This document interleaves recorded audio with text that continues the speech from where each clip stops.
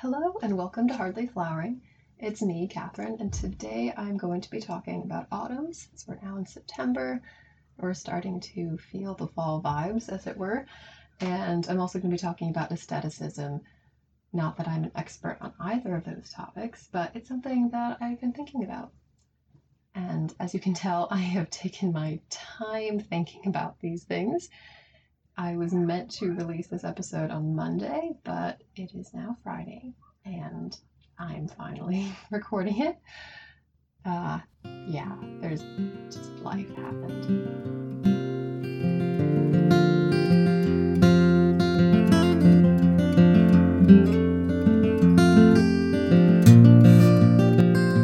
Right, so what started me on this whole thought is actually Twitter, which is probably bad. I know I spend too much time on Twitter, but it's a place where at this time of year in particular, we really see people meditating on their aesthetic, and it's something that people talk about unironically, in a very sincere and heartfelt manner. I do it myself, obviously.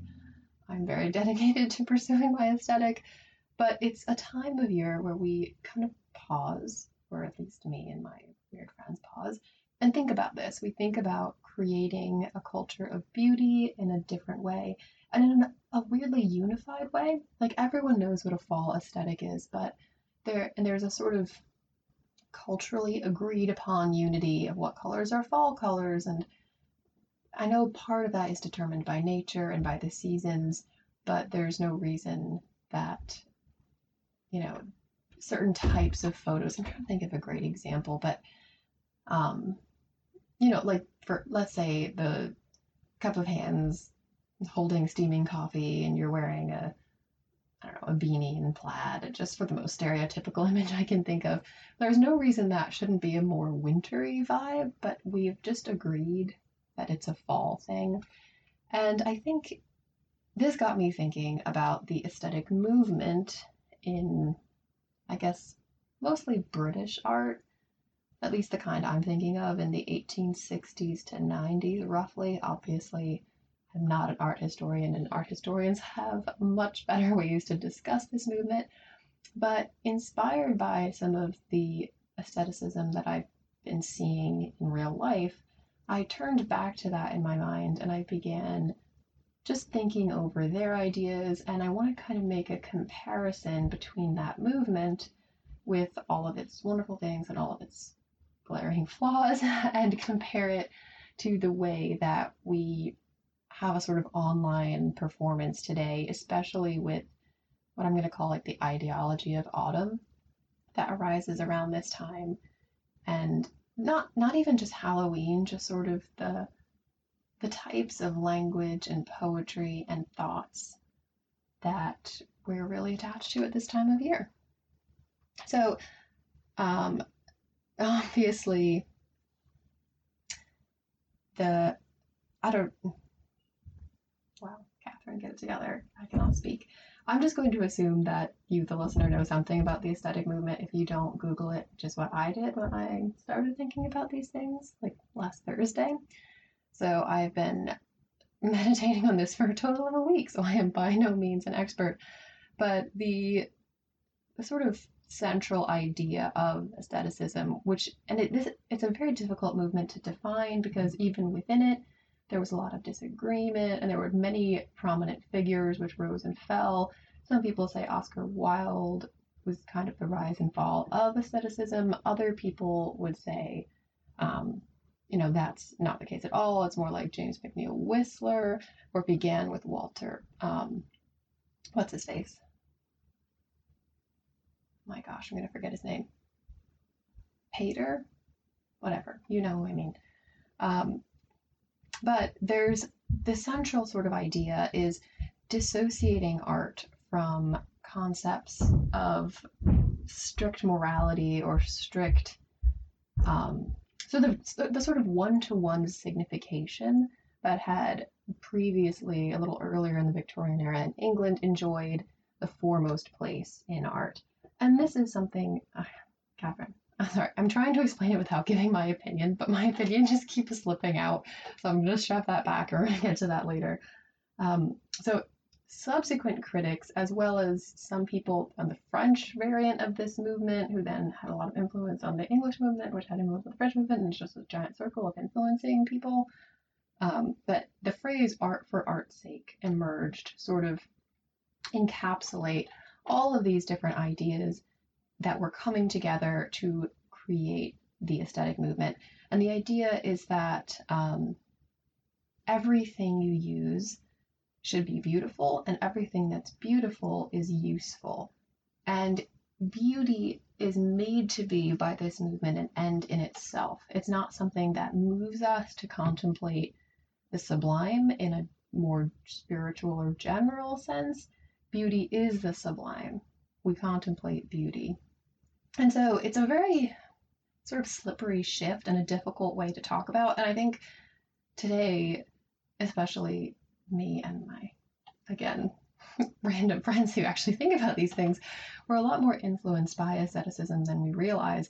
For example, when I began researching this, I realized that most of the prints I have up in my room are actually a part of the aesthetic movement, but I didn't do that on purpose or realize I was doing it. Like, as I record this episode, I'm looking directly at a print of a painting by Whistler. It's the arrangement in gray, so it's like the older woman sitting in a chair, and you see her profile, and she's wearing a black dress, and the wall is gray, and everything's gray, and I just absolutely love it because gray is my favorite color. But these ideas and things have really stuck with us in ways that sometimes I think we're not consciously aware of, and ways that have become particularly associated with the idea of creating your own aesthetic or living your mood board or any of the things that people say that it's a lot of people tend to mock these things, and it's certainly very easy to, but when you take them seriously, as I'm arguing you should, and think about them within the larger movement of artistic aestheticism, they make a lot of sense. And not only that, but they're really interesting in seeing how we can discuss aesthetic performance in the modern context, which is largely online. So the idea of like curating, get into opinions. Fine, I'm just going to make the transition.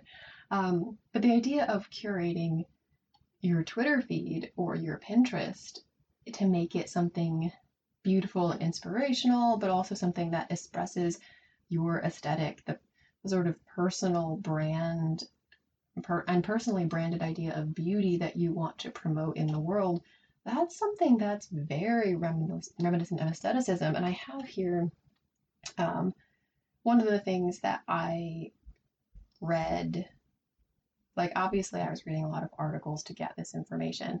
And you can go to JSTOR and read all the art journals, which is super fun. Would definitely recommend that. The V&A has a lot of really interesting discussions about aestheticism, just especially because they did an exhibition. Oh, what was it? It was on the rooms of the aesthetic movement, the physical spaces that this movement created. I don't know when they did this, a few years ago, I guess, but they released some videos about it. I should totally have prepared for getting the name of that episode that they released. Hang on. Let me try and find it. I'm just gonna do a horrible thing and Google it right now while I'm talking to you. One sec.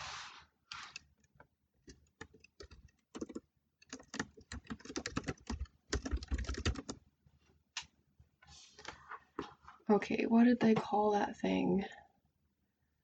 Blah, blah, blah, blah, blah. My gosh, what was the name of their exhibition? I'm gonna be so annoyed if I can't find it. And there was like a really hilarious, honestly, but also interesting video. Oh, that's what it is. Filthy Lucre. It's Whistler's Peacock Room reimagined. That's why I was just thinking of Whistler as well.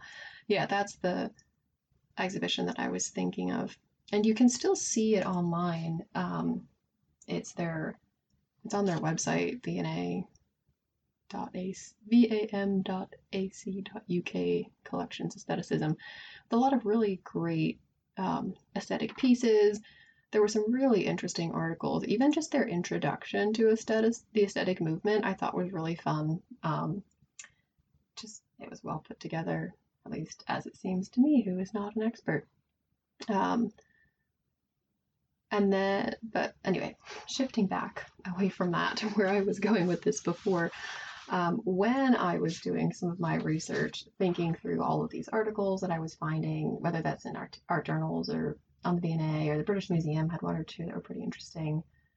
I also started to read a few primary text sources, but obviously I was too lazy to do a lot of that. Um, so I just read the preface to Studies in the History of the Renaissance by Walter. I'm not sure how to say his last name. I should totally. It's just one of those things that obviously you see it a lot written down, but I've never actually discussed it with anyone, and it's like a bit late now to try and figure it out. I'm just gonna say Pater. Just gonna. That's probably wrong. Anyway, I was reading the preface of his studies in the history of the Renaissance, and it is both a really beautiful essay, but also kind of, I think, shows the difficulties with the aesthetic movement and almost the way in which it traps itself. And I think the difficulty is the substitution of beauty as the final end. I mean, obviously, as you probably have guessed by now, if you know me or have listened to the previous episodes, I'm much more committed to an Aristotelian, Thomistic kind of view on beauty, one that fits in with theology and the way that I see the world more broadly and the way that it is. Um, but obviously, the aesthetic movement is trying to move away from traditions like that. I think, from what I've read anyway, that they were looking at what was genuinely overdone and kind of awful artistically and terrifically in some cases in the earlier Victorian period, where everything in art has this one-to-one correlation in symbolism. There's only one right answer to every question, and all of the art has to tell a story, and it has to tell you how to behave in sometimes ways that are not necessarily open to that kind of strict definition, especially matters like, um, the strict rules for love and courtship, and all of the art is supporting this, and all of the essays and poems that are being written. And obviously, not to say that that was the case at all, because we have a thriving Gothic tradition, but there was a kind of a mainstream, very conformist movement, as far as I understand. Um, and then, obviously, it's art. There's always people doing whatever they want. But the preface here seems to be directly responding to that perception of a conformist mainstream and rebelling against it. So I'm just going to read some quotes from it. It would make more sense if you went and read it. Just Google it, it's available online. But we're going to start with his definition of beauty. So, in the first paragraph, about halfway through, he says, beauty, like all other qualities presented to human experience, is relative, and the definition of it becomes unmeaning and useless in proportion to its abstractness. To define beauty, not in the most abstract, but in the most concrete terms possible. Not to find a universal formula for it, but the formula which expresses most adequately this or that special manifestation of it is the aim of the true student of aesthetics. So he's not subtle in this at all. He's rejecting any sort of objective definition of beauty. And this, works fine if you want to commit to that sort of moral relativism. I don't feel like it's sustainable, especially as we see later on in his own preface. But if you do want to just pursue beauty according to your personal experience, that's fine. But then I'm going to flip the page here. As he says, just on in the next paragraph down, oh, it's so funny. I just can't help it. I'm scanning over it again. I have the quotes picked out, but I just want to read the whole thing, but I cannot because this is already going to be way too long. But he goes through this whole and he defines beauty as relative, and then he begins to shape how he feels you should experience beauty and how you should respond to it. And he has a little mini dialogue with himself where he's imagining himself as the viewer of something beautiful or not, and he says, why is a song and picture engaging? But it's almost like he's modeling here how to experience beauty in the very specific ways that he thinks you should. And he then begins to answer his own questions. He who experiences these impressions strongly and drives directly at the analysis and discrimination of them need not trouble himself with the abstract question what beauty is in itself, or the exact relation to truth or experience. Metaphysical questions as unprofitable as metaphysical questions elsewhere. So he's arguing that if you're moved emotionally by something beautiful, using the little catechism of question and answer that he conveniently includes for your use here, you won't need to understand what beauty is because you'll just experience it. And there is something in this idea that I think points to a great truth, but the way he's expressing it and the sort of relativism that he was very much committed to earlier in that first paragraph by his definition, to me seems at odds with this. So you can't say that beauty is all relative, it doesn't really matter what it is, you'll just know it when you see it. Worked so far.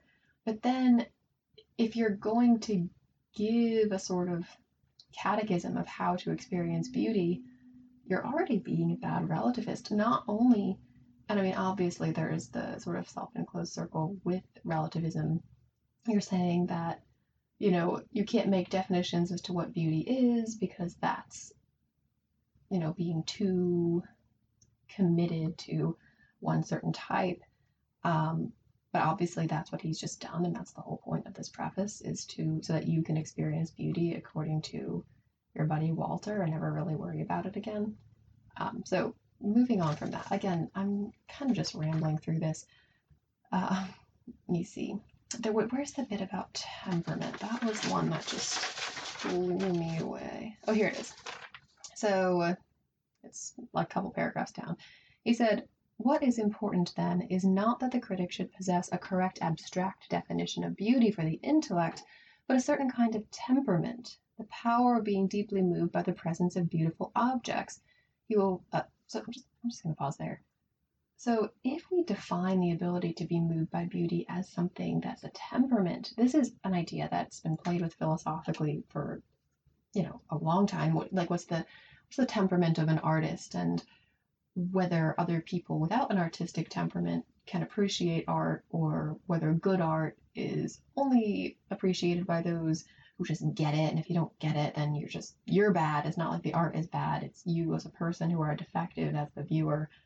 The idea that you need to learn to appreciate art is actually pretty controversial. And the idea of whether you even can learn to appreciate art, he's saying you can't. Like, if you weren't born just naturally spouting poetry into this world of wonder, you're just never going to understand a poem. And I don't think that's fair, especially because, according to his little catechism above, it's all relative to you. So if this isn't beautiful to you, then it's objectively not beautiful. But then the idea of the artistic temperament implies a kind of exclusion where some people are going to be really attuned to the color of every flower, and they're just going to see these things, and the world is more rich in this way to them. But other people obviously are not going to be. They have to be excluded, or you can't define some temperaments as artistic and some temperaments as not. So already I feel as though this is really beautiful and a kind of aesthetic imagination, but it's not holding together in concrete terms of what you can actually achieve. So continuing on, the next sentence from the one I just read, he will remember, the artistic temperament person, will remember always that beauty exists in many forms. To him, all periods, types, schools of taste are in themselves equal. In all ages, there have been some excellent workmen and some excellent work done. So this is interesting. And he develops this idea later in the paragraph, but even just with that little bit that I read to you, what the heck? Like, what is he on about? So, on the one hand, he's trying to embrace the beauties of all cultures, because remember, he said beauty is relative. He's really committed to that idea, which isn't a bad idea, but we're going to get to that later. But he's really committed to beauty existing in many different media. I think that's what he means by forms. We would kind of say media today.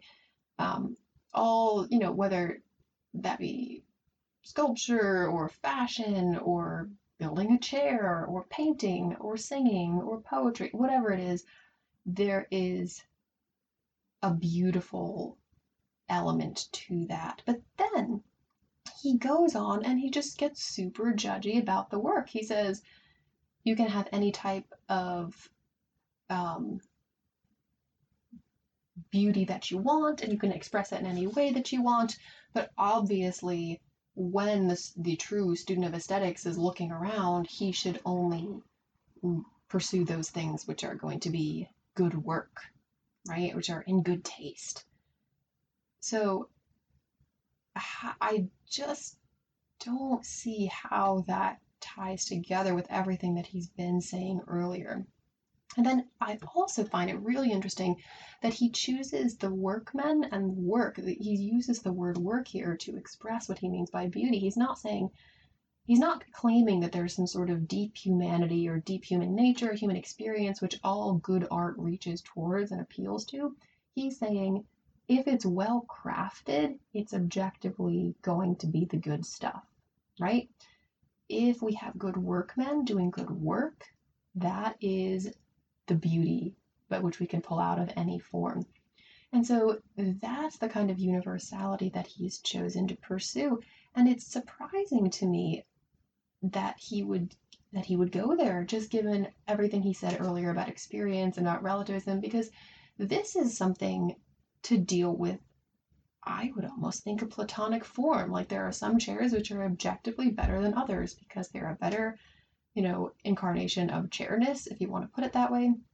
And they're objectively doing a better job of being a chair. And there are some chairs which have only two legs and you can't really sit on, and there's some nails sticking up through the bottom of the chair, so if you sat on it, get poked by a nail, and that's objectively a worse chair. It's lacking and deficient as a chair. But he's almost viewing art the same way. He's saying if you're a good workman, you will produce good artistic work. But again, if you're just of the artistic temperament, are you working when you do art? Or is it something essential to your being that you can't live without, something that fills every aspect of your life, which is how a lot of other people have interpreted the aesthetic movement. And that's why, in Whistler's house, in that exhibition that I keep forgetting the name of, Filthy Lucre, there it is. Whistler has everything is art. Everything is beautiful because the idea is that art should penetrate every aspect. Chairs and tables and tiles and your food and your clothes and the types of things you say and the types of people you know. Art is supposed to dictate, in a sense, all of that for you. But that is work. But can we define art in terms of work? He seems to just assume that we can here. So he's very much casting about to a lot of beautiful and different ideas, but that don't necessarily, for me, make a harmonious whole. By the way, I suppose the idea of eclecticism is tied to the aesthetic movement. Even again, thinking back to Whistler's house, you have each room dedicated to a different sort of culture, which in many ways now is perceived as offensive, and him appropriating their cultures. But his idea, I guess, at the time would have been to experience what we're talking about here in this preface, the different forms of beauty that exist in different schools. And even though he may have been really uninformed about, what, let's say, Muslim art actually looks like, he was trying in a weird way. So already there's just so much going on here. And the preface is not that long, and I'm only about halfway through. I feel like there was one other thing that I wanted to talk about with it. Where did I put that? so annoying when you print PDFs. At least my printer, it doesn't like put the notes where you put them. They're random places. Oh, this bit here, the next paragraph. When he talks about the artists who are working cleanly, he does this big dig at Wordsworth, which again, it just contrasts with his idea earlier about the workman producing good work. So he's complaining here about how a good poet like Wordsworth, he has the genius, the artistic temperament, the true poetry burning within him, but he keeps changing it. He doesn't trust his first poetic instinct. He puts in all this work, right? Um, so he says here, the heat of his Wordsworth genius entering into the substance of his work has crystallized a part, but only a part of it. And in that great mass of verse there is much which might well be forgotten, but scattered up and down, sometimes fussing and transforming entire compositions, like the stanzas on resolution and independence and the ode on recollections of childhood, sometimes as if at random, tuning a fine crystal here and there in a matter that does not wholly search through and transform, we trace the action of his unique, incommunicable faculty, that strange mystical sense of a life in natural things and a man's life as part of nature.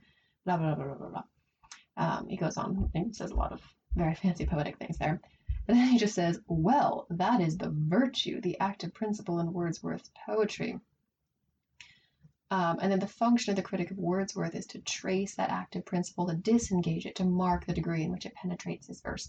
So he's complaining that this artistic impulse is not burning true enough, even in a poet like Wordsworth, who he clearly admires. And so he's saying that the aesthetic critic needs to look at the poetry and determine which parts are actually the crystallized genius of imagination.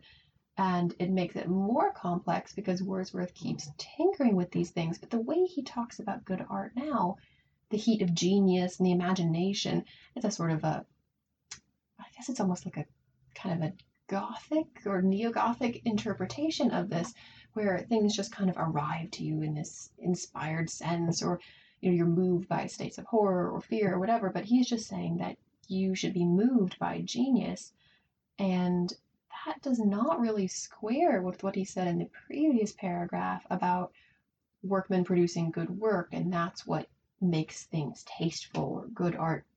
So it's just very scattered, and although it's sort of beautiful, I think what he's trying to do is he's trying to reach towards, I hate to do this, but obviously I'm going to bring St. Thomas back into it.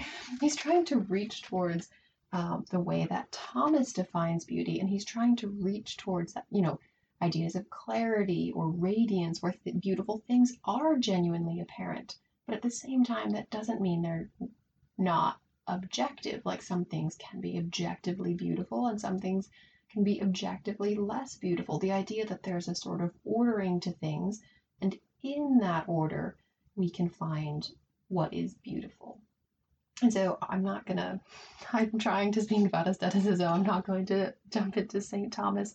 But I think that what we're seeing in this movement is a kind of a wish for those categories that arise from seeing and perceiving a good. And I think that if we're reading a text like this preface with a more Thomistic understanding, we not only see the kind of language circles he runs in to get all his ideas across, but then contradict the last ones and just sort of make the head the tail and the tail the head. But we can take the ideas from this that are genuinely interesting and exciting and beautiful and translate them into something that makes more coherent sense within a worldview. So, how long have I been talking? I feel like it's been too long. I don't want to, oh my gosh, 29 minutes. These episodes get longer and longer. Anyway, I'll try then to wrap up by comparing this to aestheticism, and maybe I'm gonna have to make another episode about a sort of Thomistic aestheticism. I haven't quite finished formulating this, but I think that it would be a really valuable and exciting movement. And oh my gosh, can you imagine writing the manifesto of Thomistic aestheticism? I should totally do that. Or actually, a more qualified person should. So if any more qualified people are listening, please do that. Anyway, back to where we started with this, which is autumn. I think that, I mean, I guess this is just me speaking from my own experience. Again, not very objective in spite of everything I said about finding objective standards for things, but it's a thought struck me while I was having all these ideas and kind of letting them ferment in my mind. The beauty of autumn is so intense, and for me it's a very personal experience every year. It's always been my favorite time of year, and I know part of it's because I just love school and school starts, and it's just always been exciting to me. Um, but also because it's everything's last hurrah, I guess, if you want to put it that way. It's this intense burst of color and movement and excitement, but it's in the face of death and bleakness. And it lends itself really well to the idea of art for art's sake, because it's this sort of beauty for beauty's sake in autumn. Like the leaves, I'm sure that there's a great scientific reason for why leaves change, and I understand the sort of eighth grade biology level of, the chlorophyll changing, blah, blah, blah, blah, blah, the evening and whatever signaling changes to the tree. But in a sort of artistic experience sense, trying to get into the spirit of aestheticism here, um, it doesn't seem like all of the change is for anything. Like in summer, I know what things are for, or in spring, the seeds are coming up because they need to have leaves and they need to be out in the sun, and then they need to basically just repopulate so that they can live another year. And the flowers are so that they can have pollination, and there's reasons for all these things. But for a lot of the autumnal beauty, the reasons aren't quite as apparent. I mean, obviously the trees are dropping nuts everywhere, which is, they're reproducing, there's going to be seeds around. But for most things, they're just kind of dying. Like the grass shouldn't look beautiful when it dies, but it does, because just like the way the color slowly fades and the way that it crackles when you walk on it, this is just way more exciting than it has to be. And like there's no baby animals running around, but instead we're seeing um, just more. How can I explain this? We're just seeing a beauty that's kind of dissociated from the production element of earlier in the year. We have the harvest going on, but at least kind of around where I am and my limited experience of gardening, that's kind of finished. Everyone's got their tomatoes and their zucchini and they're done now. You're waiting on pumpkins, but honestly, those never come up because something always eats them. So, like, basically, the natural beauty that you're seeing around you is just this vibrant burst before the end. And I guess there's something really beautiful at staring into the upcoming winter, but knowing that right now the sun is shining. And I think that lends itself really well to this movement of aestheticism. And that's why we feel that and we reach towards it, especially as we try and communicate, even if it's through something like a really well put together tweet. But I guess that's really all I have to say. But I wanted to encourage you to think about that and share your thoughts with me, just because it's something that I think could be a really beautiful and fruitful discussion to talk about the aesthetics of fall and how we're affected by these ideas of what is art and what is beauty and how we put it all together. So if you think about this or have any answers or questions, hopefully answers, because I only have questions myself, obviously text or email me. The email for this podcast is hardlyflowering@gmail.com. Or I guess you can find me on Twitter as well. And yeah, until next time, thank you for listening.